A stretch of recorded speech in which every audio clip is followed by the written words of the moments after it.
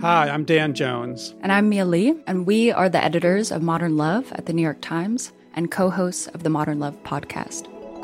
We read love stories for a living. And by love stories, we mean essays written by real people about all forms of human connection. We're talking about everything from first dates to funerals, from sibling rivalries to new love at 85. On our show, we're going to bring those stories to life. We'll hear from the writers and also from the people who are written about. Relationships are the most important things in our lives, and the people that tell us their stories are just so brave, like way braver than I think I am most of the time. Yeah.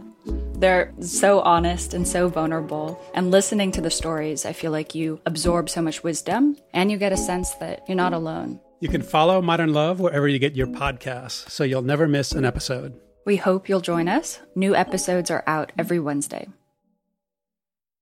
From the New York Times, I'm Michael Barbaro. This is The Daily.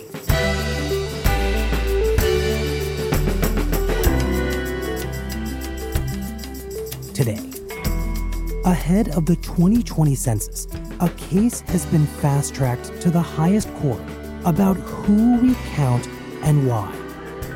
Adam Liptak on the biggest case in front of the Supreme Court this session.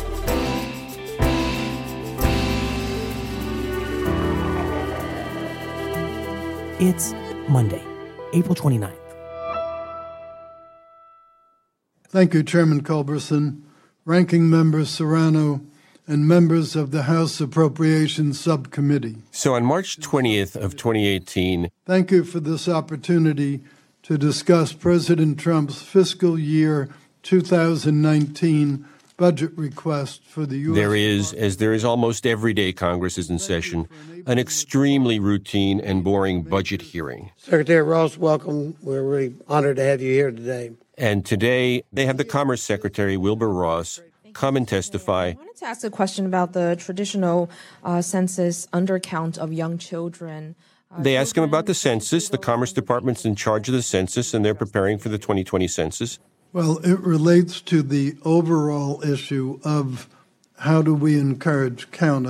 You were here. And at one point, a Democratic congressman asks a question about an addition to the 2020 census form sent to every household, which will ask everyone about whether they're citizens of the United States.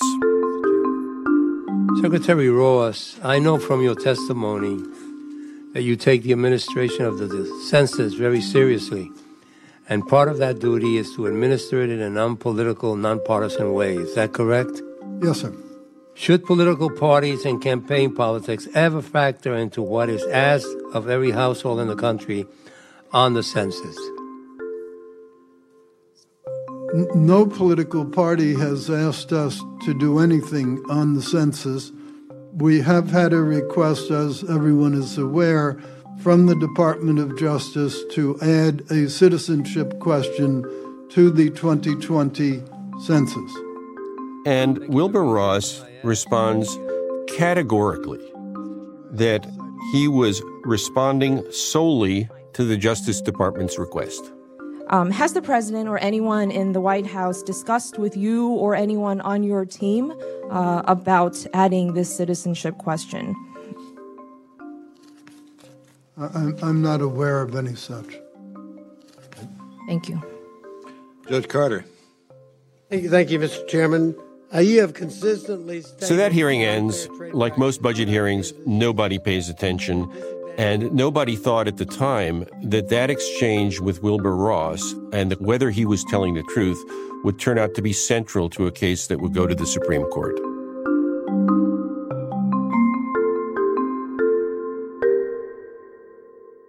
Adam, how does the census end up in a case before the Supreme Court? So the census is required by the Constitution. It's in the 6th sentence of the Constitution. It's the first thing in the Constitution that actually directs the federal government to do something directly. And what it tells the federal government to do is every 10 years you have to count up everybody in the nation. In 80 million mailboxes across the USA, the census is a-comin' to help us plan the way. Actually, the census is the largest peacetime mobilization in America. Aside from sending troops overseas, this is when we put the most people into the field to do something. That's another way of saying it's very important. It's the very cornerstone and foundation of our political system. Help your community get equal government representation. Help show where funds are needed for jobs, schools. It's how we allocate political power. It's how we allocate congressional seats. It's how we draw voting districts. And it's used to allocate hundreds of billions of dollars of federal funds. You can count on me. And the way we allocate those up is by counting the number of people in the state, everybody in the state, citizens or not. Answer the census, we're counting on you. Do we know why it was written that way? Why it doesn't specify citizens? You know, the question really ought to be, why should it specify citizens? What the framers were interested in was getting a count of everyone in a nation that didn't even really exist yet.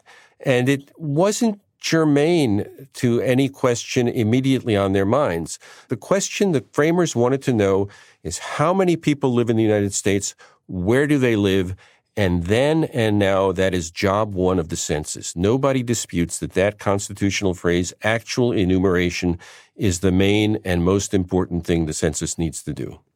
So I filled out a census back in 2010 was probably the last time. And it's not just asking me to be counted in terms of my name, my address. It's also asking about race, sex, income. How is all of that demographic information related to those goals? It's not related to those goals, but it's been something that over time the Census Bureau has also done and done well. And in various ways, in addition to counting people, it also gathers valuable information used for a ton of stuff, including many of the categories you listed. But it tries not to do that if it's going to do harm to job one. That is, it tries not to ask questions if it's going to do harm to the fundamental purpose of counting everyone.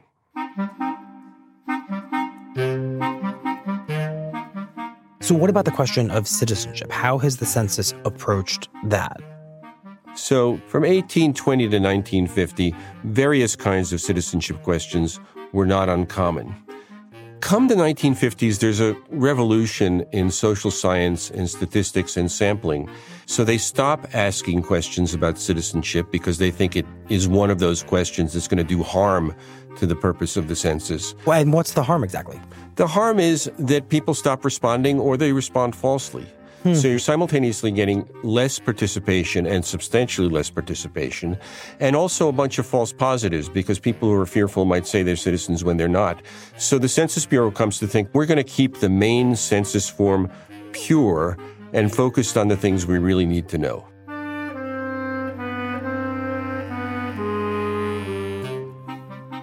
So despite any efforts to get this citizenship question back on the census after the 1950s, when the social science begins to say it's a bad idea, it has remained off the census.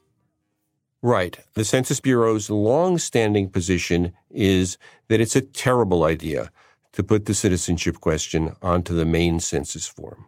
Overnight, the Trump administration announced a move that could impact the balance of power for years to come.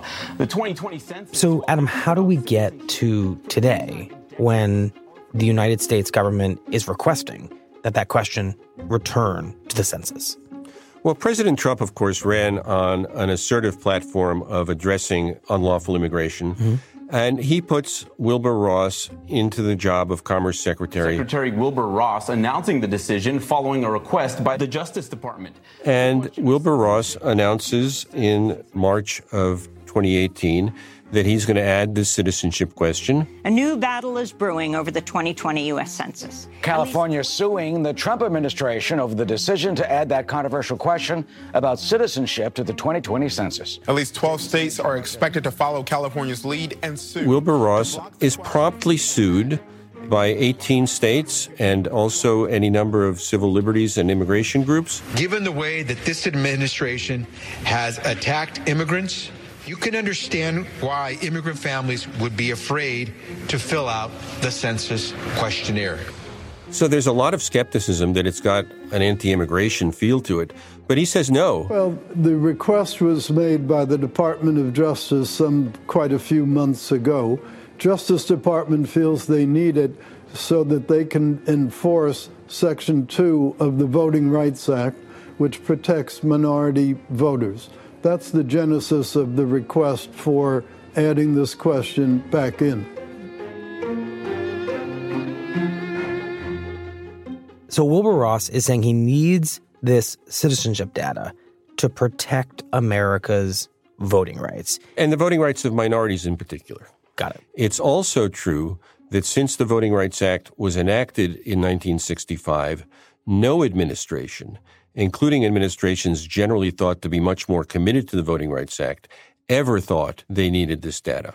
So there's reason to question it, and the people who actually work in this area say that they can't think of a case where they needed more citizenship data that they had. And of course, they say also that this way of getting citizenship data is unreliable because you will have as many as a third of the people giving false answers. Well, today, a trial begins in federal court in San Francisco over the Trump administration's decision to add a citizenship question to the 2020 U.S. Census. And these lawsuits progress, and as part of the lawsuits, the plaintiffs start to get access to information and documents, and they start taking testimony from people. And it turns out that there's a whole different backstory to what happened.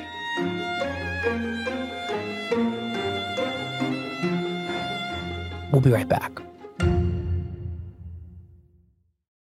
3M is using science and innovation to help the world respond to COVID-19 and taking action to support communities in the fight. Since the outbreak, 3M has responded with cash and product donations, including surgical masks, hand sanitizer, and respirators through local and global aid partners. In addition, 3M plants are running around the clock, producing more than 95 million respirators per month in the U.S. Learn how else 3M is helping the world respond to COVID-19. Go to 3m.com/COVID. 3M Science. Applied to life.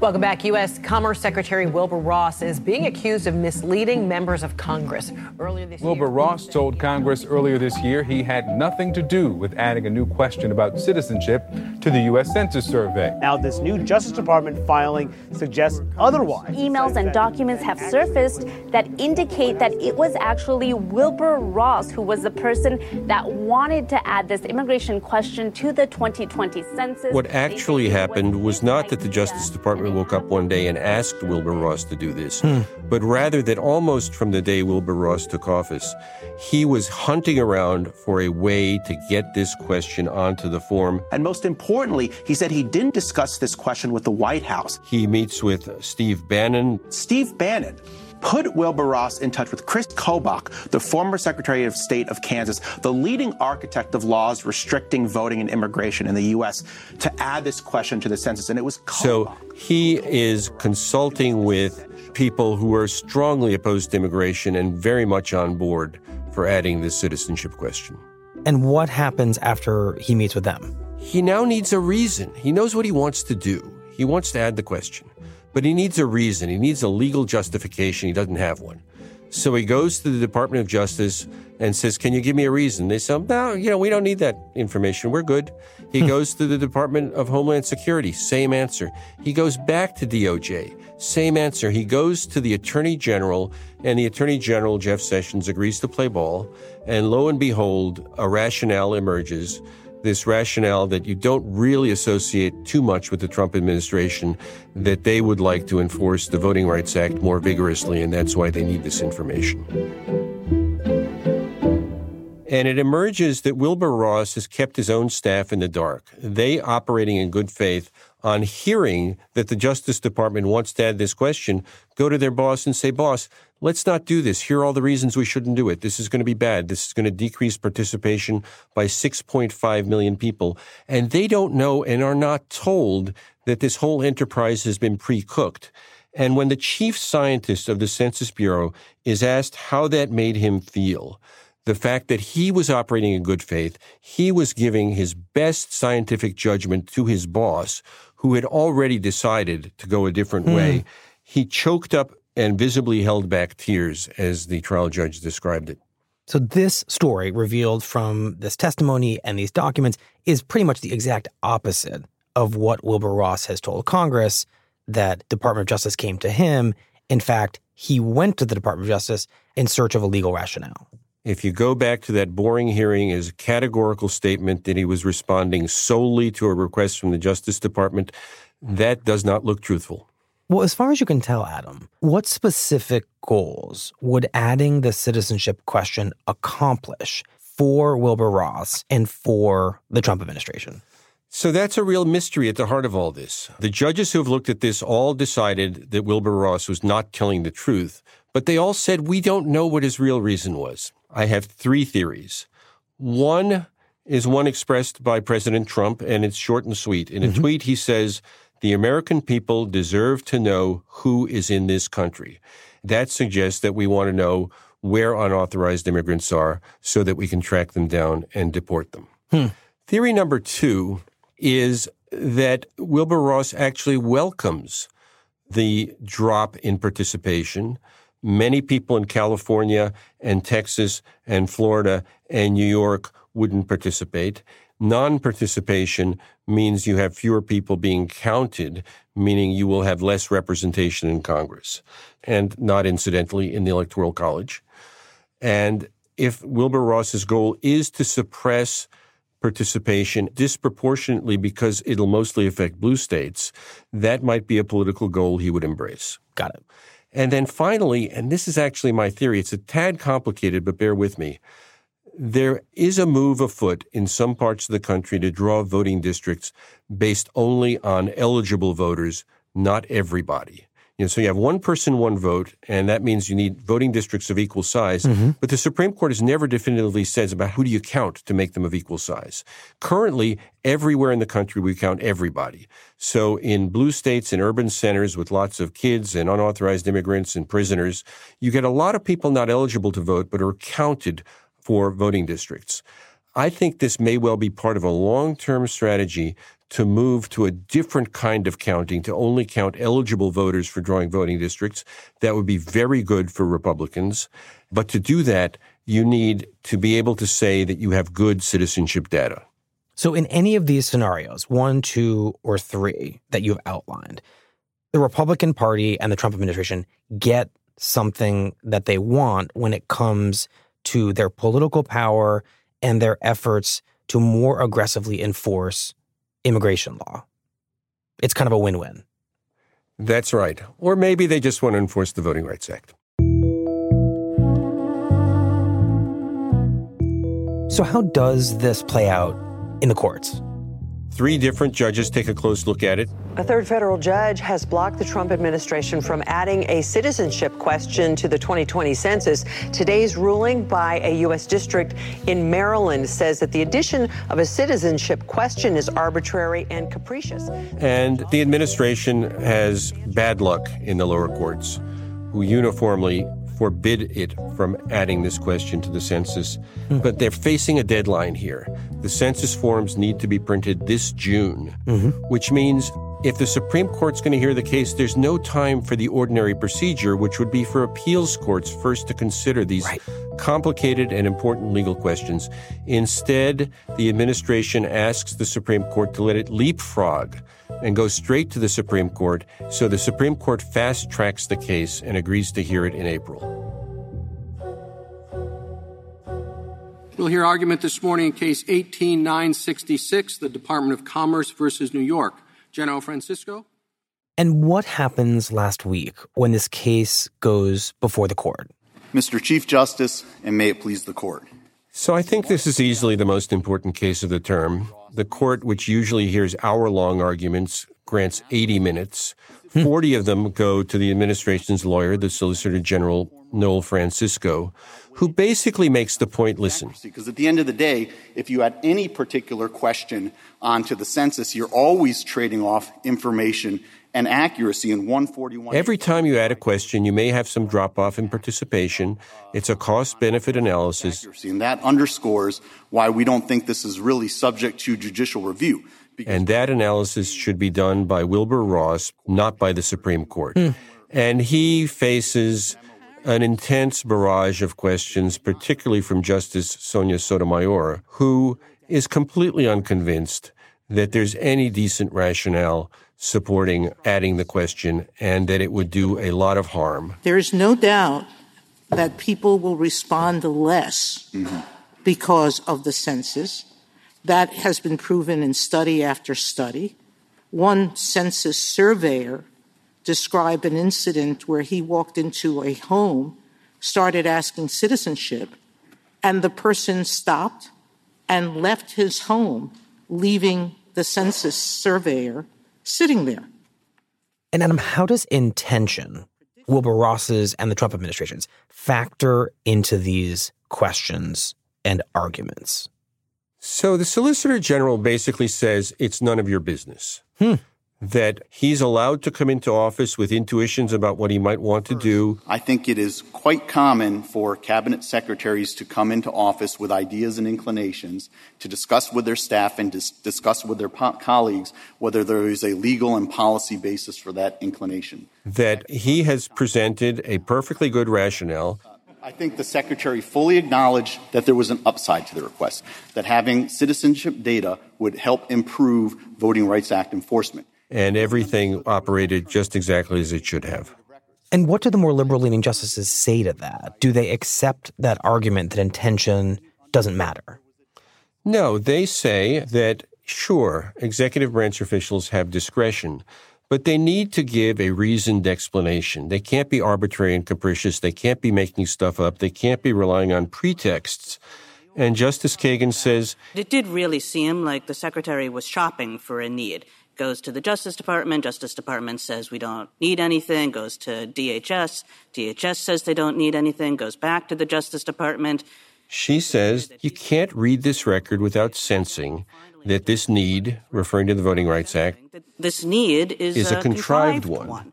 And that runs afoul of principles of administrative law, which in some settings the court cares a lot about. And what about the conservative judges on the court?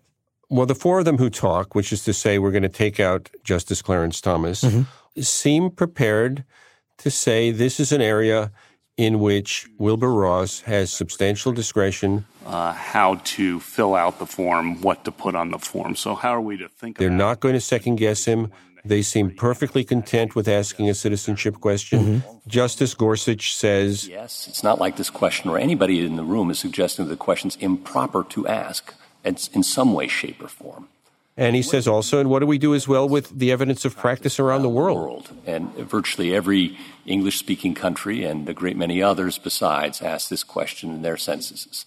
And Judge Brett Kavanaugh, the second Trump appointee, also discusses international trends. The United Nations recommends that countries ask a citizenship question on the census, and a number of other countries do it. Spain, Germany, Canada, Australia, Ireland, Mexico ask a citizenship question. And what's lurking in the background in a way that nobody quite says is, but is there in those countries the white-hot question of immigration that we're going through in the United States in 2019? Do you take account of the social context of asking the question today? What do you mean? I mean, is there a hotter political issue in the United States today than immigration? At the borders, in asylum, and injecting the question in this contemporary political and social context is a different kind of move than doing the same thing in 1850.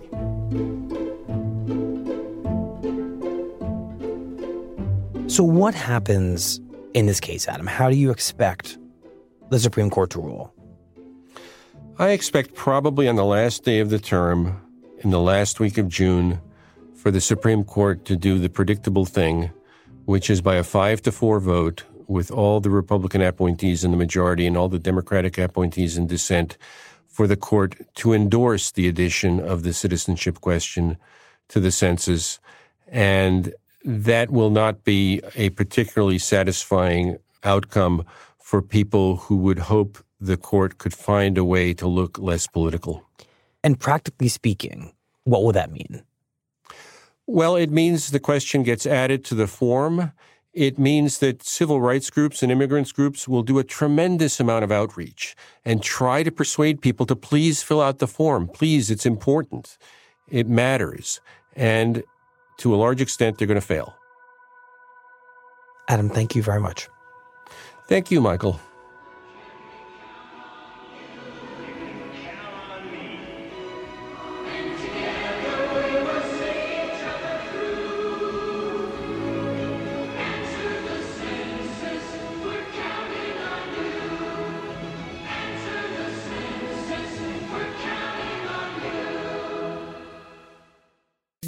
here's what else you need to know today. I want to start off our brief press conference here by expressing our condolences to all the people that injured in the senseless act of tragedy that visited Poway this afternoon. Officials are calling a deadly shooting at a California synagogue a hate crime, motivated by anti-Semitism and inspired by previous massacres at houses of worship. At about 11:23 this morning, a white male adult entered the Shabbat temple. The suspected shooter, a 19-year-old from San Diego, screamed that Jews were ruining the world as he stormed the synagogue and posted a hate-filled manifesto that embraced white nationalism. This individual was with an AR-type assault weapon and opened fire on the people inside the synagogue.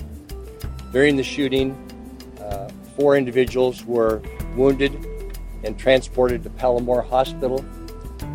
Sadly, one of the individuals succumbed to their wounds. In the manifesto, the shooter claimed to have been influenced by the recent shootings at 2 mosques in New Zealand and a synagogue in Pittsburgh. And on Sunday, Attorney General William Barr clashed with House Democrats over his upcoming testimony about the Mueller report, with Barr threatening to skip the hearing and Democrats threatening to subpoena him. The dispute revolves around the proposed format of the hearing before the House Judiciary Committee. The committee's chairman, Jerry Nadler of New York, wants to allow the committee's staff lawyers, in addition to House members, to question Barr, something that Barr opposes. The standoff over who can question Barr could delay or derail the hearing, which is now scheduled for Thursday.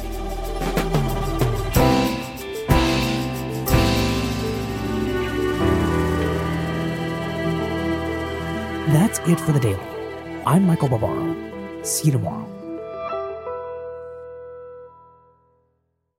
If you're single, are you dating on the Match app yet? Are you a sourdough starting, microgreens growing, closet organizing superstar? It turns out, post-pandemic singles may be the most interesting people out there. And they're ready to have those "what did you do last year" conversations. After this year of being focused on yourself, there's never been a better time to partner up. Download the Match app, set your preferences, and their powerful recommendation engine takes it from there. And bonus, it's now 100% free to message your top matches. Get ready to start something great. Download Match today.